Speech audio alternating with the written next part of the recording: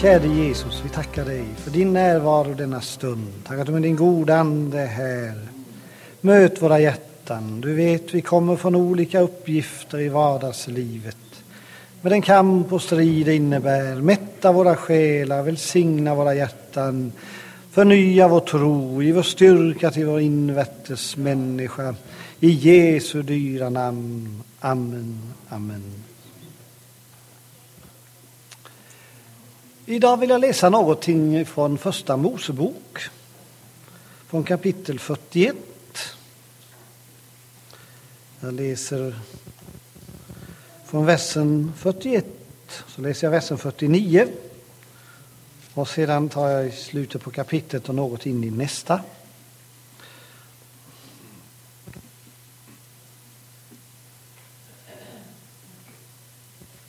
Första Mosebok 41 och 41. Ytterligare sade farao till Josef: jag sätter dig nu över hela Egyptens land. Så hopförde Josef sed i stor myckenhet såsom sanden i havet, till dess man måste upphöra att hålla räkning på den, eftersom det var omöjligt att hålla räkning på den. Men de 7 ymniga åren som först hade kommit till Egyptens land gingo till ända. Sedan begynte de 7 hungeråren som Josef hade förutsagt, och hungersnöd uppstod i alla andra länder, men i Egyptens land fanns bröd överallt. Och när hela Egyptens land begynte hungra och folket ropade till farao efter bröd, sade farao till alla egyptier: gå till Josef och gör vad han säger eder. När nu alltså hungersnöd var över hela landet öppnade Josef alla förrådshus och sålde säd åt egyptierna. Men hungersnöden blev allt större i Egyptens land, och från alla länder kom man till Josef i Egypten för att köpa säd, ty hungersnöden blev allt större i alla länder. Men när Jakob förnam att säd fanns i Egypten, sade han till sina söner: varför står ni så rådlösa? Och han sade vidare: se, jag har hört att i Egypten finns säd. Far dit ned och köpen därifrån säd åt oss, för att vi må leva och icke dö. Då får 10 av Josefs bröder ned för att köpa säd i Egypten. Det är några tankar som har rört sig i mitt hjärta kring gudsmannen Josef. Han är ju en av Bibelns underbara och ganska få fläckfria gestalter. Han kom redan i ungdomsåren in i den gudomliga planen, in i uppenbarelsens värld. Och det underbara var att han inte bara kom in när han var ung där, utan han levde kvar i den under hela sitt liv. Och det är väldigt viktigt att uppenbarelsen inte får bli en episod i våra liv, utan det får vara något som vi lever i år efter år tills vi är framme vid målet. Det är Guds goda tanke, och vi har alla fått möjligheten att leva kvar i välsignelsen. Pris ske Gud för det. Och därför, om du lever i kontakt med Gud, så var rädd om den kontakten. Och så ska du också tro att du kan få leva i en fullödig gudskontakt hela livet. För börjar du tro att det här kommer att försvinna efterhand, det här får jag inte leva kvar i, då kommer det att gå så. Men tror du att det här, denna fullhet, den har Jesus skänkt mig, och den har gett mig för att jag ska få ha den varenda dag under hela livsvandringen, då sker det så, tack och lov och pris. För det sker oss efter vår tro. Fienden, han vill röva ifrån oss mycket välsignelse genom att säga att det ska du inte räkna med att det kommer att förbliva. Utan det är liksom normalt att det tunnar av och resinar ut. Det är det visst inte. Utan det normala är att leva i de gudomliga välsignelserna som Gud så frikostigt har skänkt oss. Tack och lov och pris. Det finns många paralleller mellan Josef och Jesus. Josef var den älskade sonen, som Jakob på ett särskilt sätt hade hjärta för. Och Jesus, han var på ett särskilt sätt älskad av sin fader. Fadern har älskat mig, säger Jesus. Och Gud bekräftade vid flera tillfällen när han sa: denne är min älskade son i vilken jag har funnit behag. Men Jesus, han var inte bara den älskade sonen, han blev också den hatade brodern av dem som hade bort älska honom. Det står om Josefs bröder, när de fick se honom så sa de hånfullt: se, där kommer drömmaren. Stå upp, låt oss dräpa honom så får vi se hur det går med hans drömmar. Och så känner vi till den behandling han fick av sina närmaste, som borde varit dem som hade stött och värnat om honom mest av alla. Och när Jesus kom, så fastän han var Guds älskade son, så blev han hatad och förföljd, korsfäst och dödad. Man skulle kunna fortsätta. Det står om Josef att när hans fader ville sända honom åstad sina ärenden, så står det att han säger: jag är redo, säger han. Han var lydig och villig att gå sin faders ärende. Och det står om Jesus att han fullbordade Guds vilja och han var lydig intill döden, ja, intill döden på korset. Josef hade mycket svårigheter att gå igenom. Han blev föraktad och han blev såld av sina bröder, precis som Jesus. Och när det gällde att vistas i Egyptens land så hade han också det gemensamt med Jesus. För Jesus var ju också en tid i Egypten. Så jag tror att Josef, det är en av Bibelns förebilder till Jesus på ett särskilt sätt. Men han blev också, när han hade genomgått sitt lidande och sin prövning och gett sitt liv, så blev han upphöjd och ärad och blev hela världen till en underbar frälsningsmöjlighet. Pris för Gud. Och det är något av det som den här texten berör. Och jag skulle gärna vilja tillämpa det jag läste om Josef här på Jesus Kristus. Tack och lov och pris. Det var vid det här tillfället, när det här timade, en svår tid.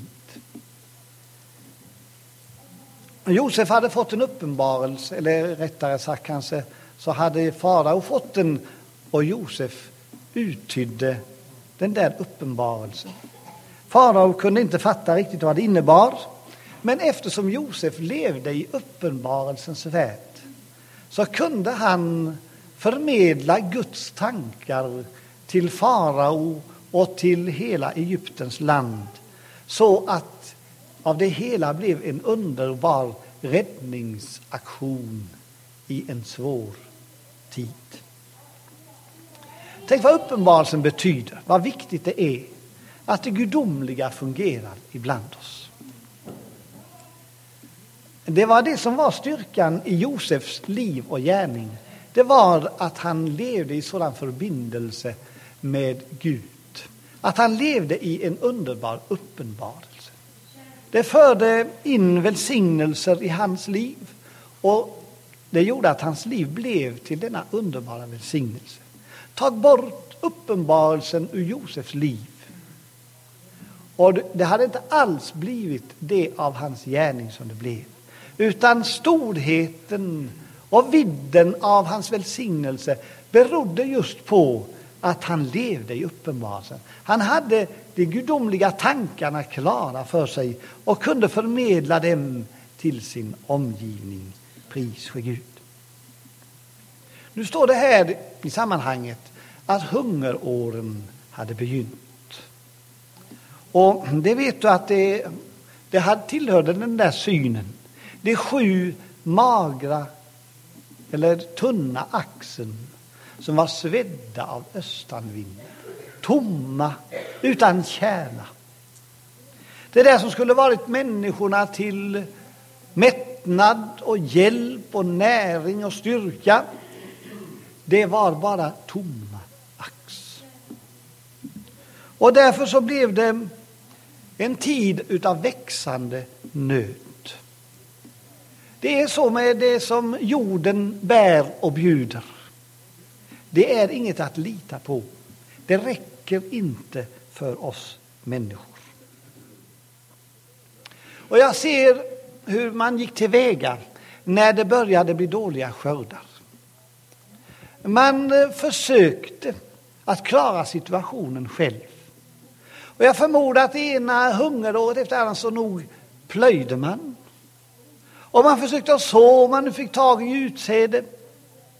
Och man hoppades att det här skulle klara upp sig så man kunde leva vidare och hanka sig fram. Men det blev den ena besvikelsen efter den andra.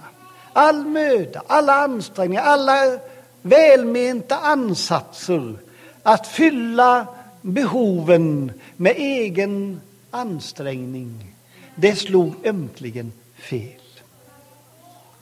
Och förråden man hade haft från början, det krympte mer och mer. Och man måste ransonera hårdare och hårdare. Och man såg ingen ljusning. Det är egentligen människornas situation idag. Det är sant att Gud har gett oss människor ett startkapital som människor. Många stora gåvor har han anförtrott en människa. Men det egendomliga, märkliga och beklagliga, det är att det är någonting som försvinner, som kan missbrukas och förstöras. Och människor blir fattigare och fattigare. Kanske inte på ägodelar, men på det som är de stora livsvärdena. Det var gott om människor vars förhoppningar hade svikits. Man hade försökt, men det gav inget resultat. Och mina vänner, det finns väldigt mycket människor omkring oss som nog försöker, som kämpar förtvivlat för att få sina behov fyllda som människor. Och man anstränger sig åt alla håll och kanter för att få ut någonting av livet som kan ge näring och mening och mättnad. Men man blir besviken. Vad mycket besvikna människor vi har omkring oss idag. Det finns så mycket svikna förhoppningar, så mycket misslyckanden och så mycket nederlag. Och det är en växande hunger. Och det står här, jag läste om Jakob. Också där i Kanans land fick man känning av den här växande hungersnöden. Och han säger till sina söner: varför står ni här så rådlösa?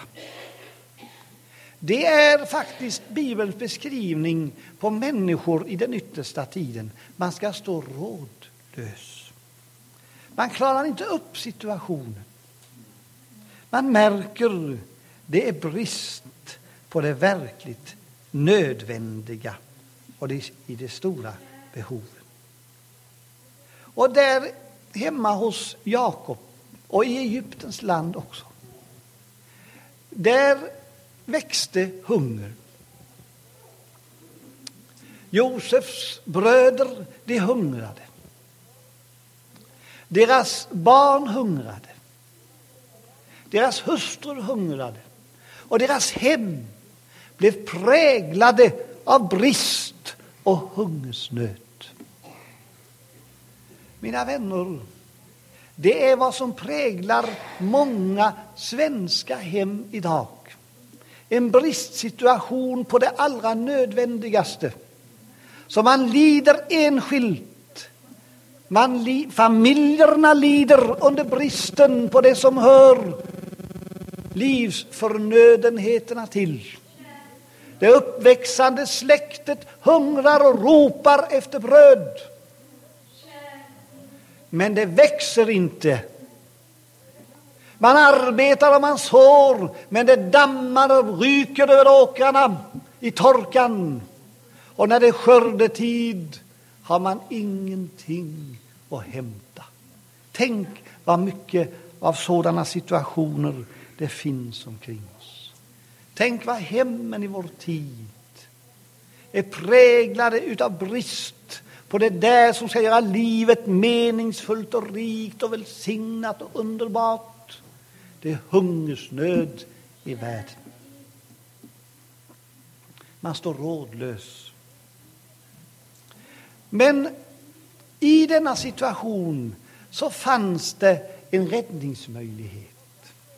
Det fanns en som hade full gudskontakt och som hade tagit vara på tillgångar som hade växt fram och han hade samlat in. Och det fanns i hungersnöden en räddningsmöjlighet. Och mina vänner, det är ju underbart att det är på det sättet än idag. Det finns förråd som Gud har uppenbarat, som ska rädda och hjälpa oss och vår tids människor. Och det är väldigt viktigt att budskapet om detta överflöd kommer ut. Och det underbara var att Jakob och hans släkt i sin nöd, de hade fått höra det budskapet. Han säger så här, Jakob: jag har hört att i Egypten finns säd. Halleluja. Ja, det står inte vem som hade bringat det budskapet. Det kanske var en enkel resenär som kom förbi Jakobs tält. Och så möttes man och ämnet var givet. Hungersnöden, bristen. Det där som man behövde men inte fick tag i. Och jag förstår Jakob som huvudman för släkten. Han våndades över bristen omkring. Och man såg sina söner hungra. Sina sonhustrur svälta. Och barnen ropa efter bröd. Men så kommer han och säger: i Egypten finns säd. Och det tändes en hoppets låga i hans själ. Kanske det finns en möjlighet även i denna tid. Och jag tänkte på det idag och vad viktigt det är att du och jag kan vara sådana budbärare. Vi känner till Jesus. Vi vet om hans rika förråd. Vi har själva varit där och hämtat. Vad viktigt det är att vi bringar det vidare. Tänk vad denna budbärare uträttade någonting underbart. Han kanske inte tänkte på vilken väldig betydelse hans vittnesbörd hade. Men han visste någonting som inte Jakob visste. Han kände till förråd som inte Jakob kände till. Och så avlägger han ett enkelt vittnesbörd: i Egypten, där finns det säd i överflöd. Och det räddade Jakob. Det räddade hans söner. Det är vittnesbördet. Det räddade hela familjerna.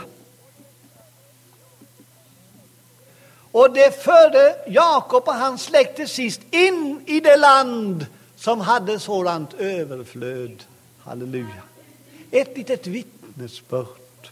Tänk om den hade tigit som kom från Egypten och for förbi Jakobs tält. Tänk om han hade sagt så här: jag har ju med mig i mina säckar så jag klarar mig fram till målet. Men han kände: jag vill tala om det här. Och så gjorde han det. Han satt där inne i tältet. Kanske man inte kunde bjuda honom på någonting. Men det kvittade, för han hade själv vad han behövde, förmodar jag.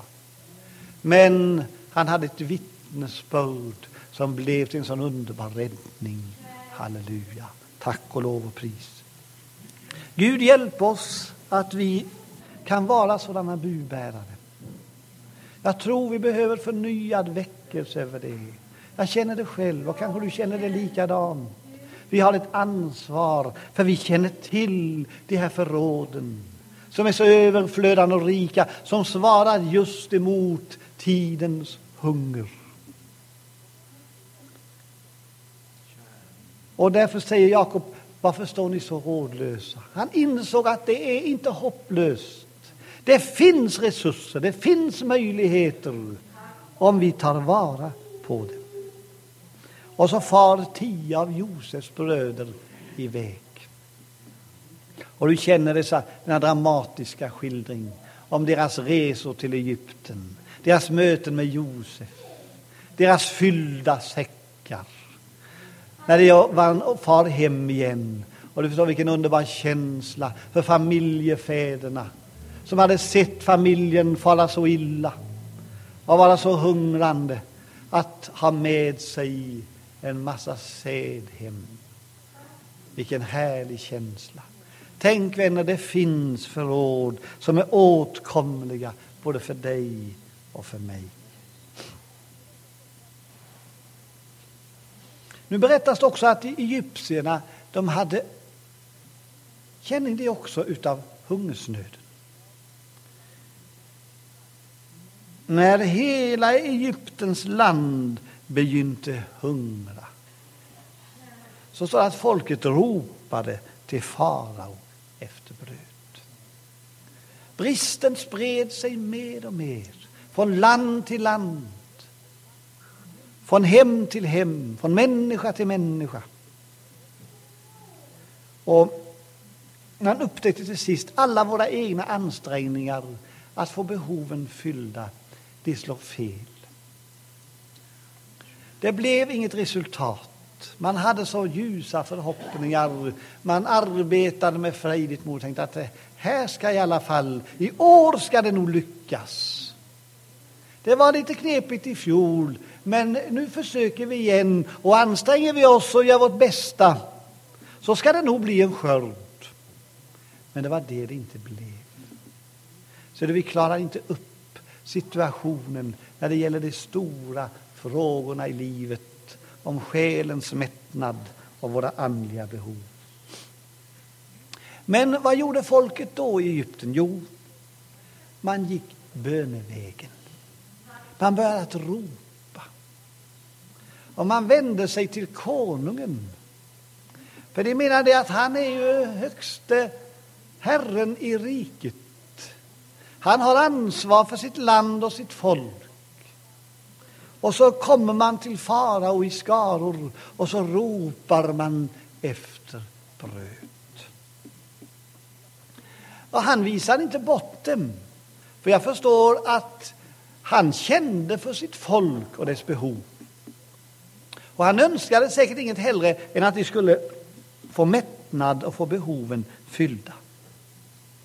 Och då säger han några ord. Han säger så här till folket som kom och ropade och bad. Han sa, gå till Josef. Där till denne Josef var räddningsmöjligheten knuten. Och farao hade överlåtit ansvaret för att rädda de hungrande åt Josef. Och det var de orden som kom till mig idag egentligen på morgonen. Det var det uttrycket, gå till Josef. Jag hade tänkt att predika något helt annat idag. Men det kom till mig så levande så jag fick göra som jag gör ibland. Jag fick lägga om och ta den här texten idag. För jag vet att det finns hunger. Och du kanske känner själv att du hungrar. Det där som du hoppades på av egna försök och ansträngningar. Kanske att vara en god kristen, att vara segervinnare, att triumfera över det onda. Det slog fel. Det blir nederlag istället. Och jag ser dem när de kommer, egyptierna. Det enda de har med sig, det är tomma säckar. Svikna förhoppningar, missräkningar på sina egna ansträngningar och på skörderesultatet. Den brännande solen hade förtagit allt. Och man kände, vi hade ingenting annat än en gnagande hunger efter bröd. Tänk att få säga idag Det finns en som har fulla förråd. Halleluja. Vad underbart det är. Du som känner dig kanske misslyckat, kanske har ett gnagande samvete för din svaghet och brist och dina nederlag. Gå till Jesus. Halleluja. Han har resurserna. Han har möjligheterna. Där våra ansträngningar slår fel. Där allt förtorkar för oss. Och våra ljusa förhoppningar grusas gång på gång. Gå till Jesus. Halleluja. Hur är det hos honom då? Jo, det ska du få höra. Josef, han hopförde säd i stor myckenhet som sanden i havet. Det där klassiska bibeluttrycket för ett enormt överflöd. Och så står det, han hopförde till dess man måste upphöra att hålla räkning på dem. Eftersom det var omöjligt att hålla räkning på det. Du förstår, i goda år så samlade man in och man registrerade i journaler hur mycket man fick in i hektoliter och ton och vad man nu mätte med. Och det registrerades. Men det bara öste på utav underbar säd av bästa kvalitet. Och till slut var förrådshusen som var statens, de var fulla. Och jag förstår, man fick ut och hyra sig magasin. Och det fanns det nog gott om, för de hade blivit tomma, de gamla magasinen. Men man la beslag på dem och så fyllde man dem med säd. Och man försökte hålla räkning i det längsta, men det gick inte. Det var omöjligt, står det. Väggarna bågnade utav trycket från dessa mängder utav säd. Kan du tänka dig att det fanns sådant mitt i hungern? Pris för Gud. Det var omöjligt att hålla räkning på det. Och det för mina tankar till det härliga bibelordet att Gud har i Kristus välsignat oss med all den himmelska världens andliga välsignelser. Mät det den som kan. Det är omöjligt att hålla räkning på det. Men det flödar över i Guds förråd. Halleluja. Och tänk att han har överflöd. Halleluja. Pris för Gud. Och får du med dig det hem och ta vara på det, då kan din brist förvandlas till överflödsliv i uppenbarelse och mättnad och glädje. Halleluja. Och du kan bli en budbärare som går omkring och säger, hos Jesus finns det som du behöver. Halleluja, tack och lov och pris. Och mina vänner, vad är härligt med Jesus. Vi går där och kämpar och vi försöker. Och vi brottas med våra problem. Och vi misslyckas. Och vi försöker igen. Och det ska väl gå den här gången. Och vi har lite patentmediciner och lite nyårslöften och lite sån där, lite föresatser. Och det torkar alltihop. Men tänk att få komma till Jesus. Halleluja. Hungersnöden var det över hela landet, står det. Det präglade hela landet, hela folket. Brist, hunger. Vad gjorde Jesus då? Och det står det, då öppnade Josef alla förråd. Halleluja. Varenda förrådshus slogs upp och vi gav. Vilket underbart budskap. Halleluja. Pris för Gud. Han sa till dem, ja, ni har skött era jordar dåligt. Ni är ena usla bönder. Ni inte kan få fram så ni kan klara er själva. Det står inte han anklagade dem något. Men han gjorde någonting, han öppnade förrådshuset.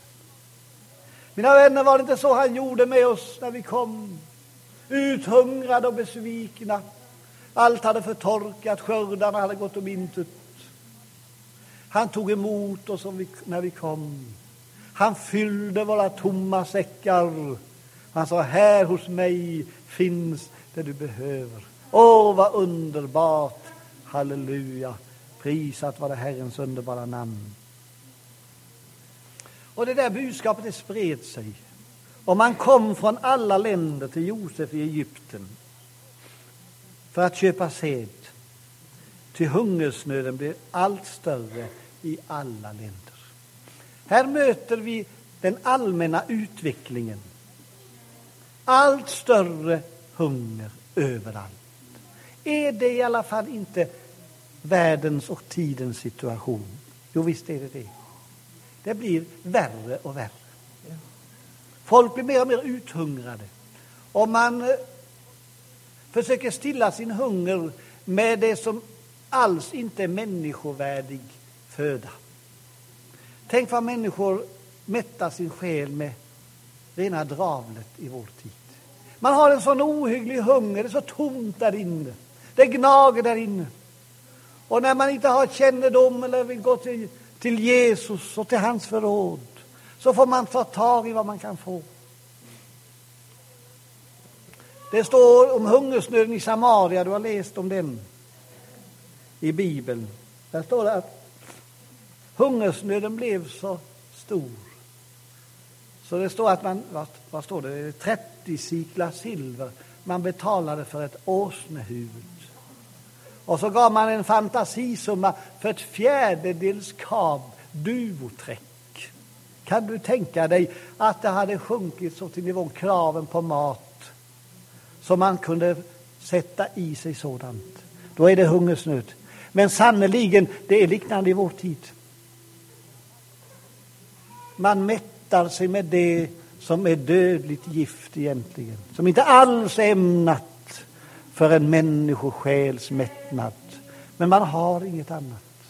Men också den gången, du vet om den berättelsen, så beredde Gud en räddning så man fick tag i fint mjöl inom ett dygn för 1 sikel.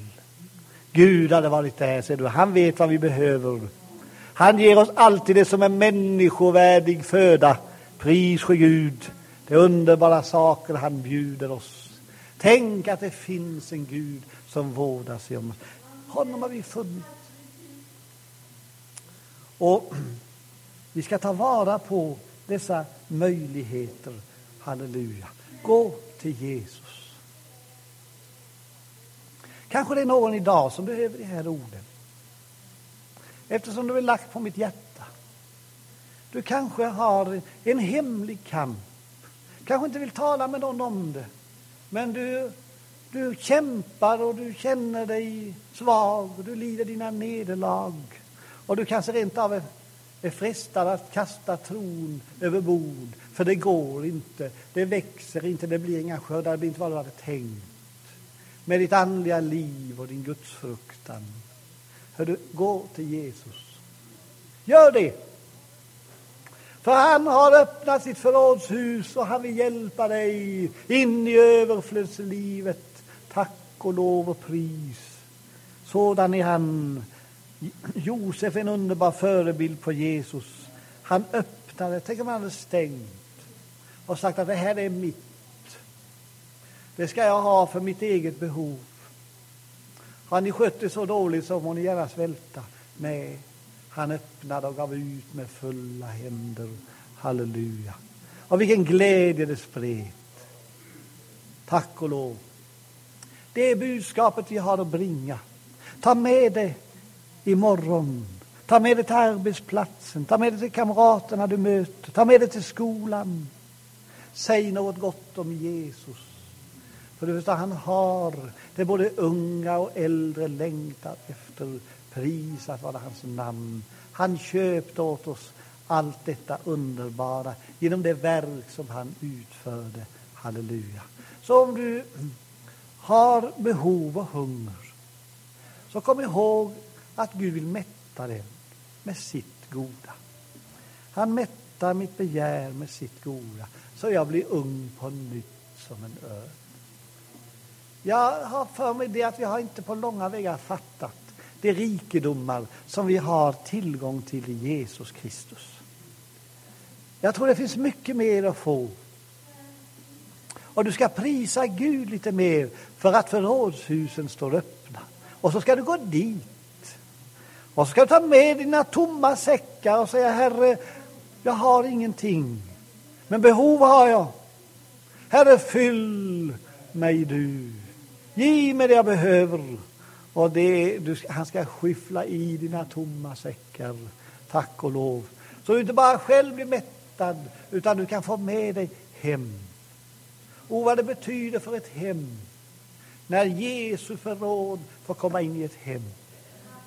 Tänk vilken välsignelse det sprider, vilken glädje det blir, vilken mättnad det blir. Halleluja, tack och lov. Det här står oss alla till buds. Och sådan är Jesus. Kom ihåg det. Och fatta mod om du är modlös idag. Tro på Jesus. Säg: Herre, är det på det viset, då tror jag på mättnad. Då tror jag på ny kraft. Då tror jag på överflöd och hjälp ifrån dig. Har du öppnat förrådshusen, då är det inte hopplöst för mig. Nej, det är det visst inte. Utan du kan få leva under en öppen himmel. Gud har skänkt oss allt med Kristus. Han som inte har skonat sin egen son, står det. Hur skulle han kunna annat än också skänka oss allt med honom? Halleluja, vilket härligt ord. Du förstår, Gud var villig att offra sin egen älskade son för dig och mig. Och det är som han hade resonerat som så, att ska jag offra det käraste jag har, då skänker jag samtidigt alltihop annat. Och så fick vi alltihop. Tack och lov. För Jesus skull. När mättnaden blev en verklighet för dessa hungrande skaror, så stod det klart för dem: det är inte vår förtjänst. Det är inte att vi plöjde och harvade och försökte, utan det är Josefs förtjänst. Därför att han levde i uppenbarelsen och fick tag i de gudomliga tankarna och tog vara på det Gud skänkte, tog det i förvar i förväg åt dem som hade behov. Därför är vi räddade och mättade. Och jag tror att det var många som kom till Josef och tackade honom för vad han hade gjort för dem, för att han hade öppnat sina förrådshus, för att han hade samlat in av det där som de behövde och var villig att ge ut det till hungrande människor. Låt oss prisa Jesus och fatta mod, du kämpande själ. Gå till Jesus, gå till Jesus, gå till Jesus. Amen. Halleluja. Vi prisar dig, Jesus, för vad du har gjort för oss. Vi tackar dig för dina rika förråd. Du vet vår begränsning, vår svaghet, våra nederlag, vår kamp, våra besvikelser, både på oss själva och på andra, käre Jesus. Men tack att du öppnar dina förrådshus. Du fyller våra tomma säckar. Du ger oss av ditt överflöd med fulla händer, halleluja. Och du ska välsigna mina kära vänner idag. Du vet hur jag har haft under veckan, vad jag har mött av törnar från olika håll och kanter. Tack att du ger ny mättnad och välsignelse och vederkvickelse. Du är vår underbara frälsare. Halleluja, vi prisar ditt namn. Amen.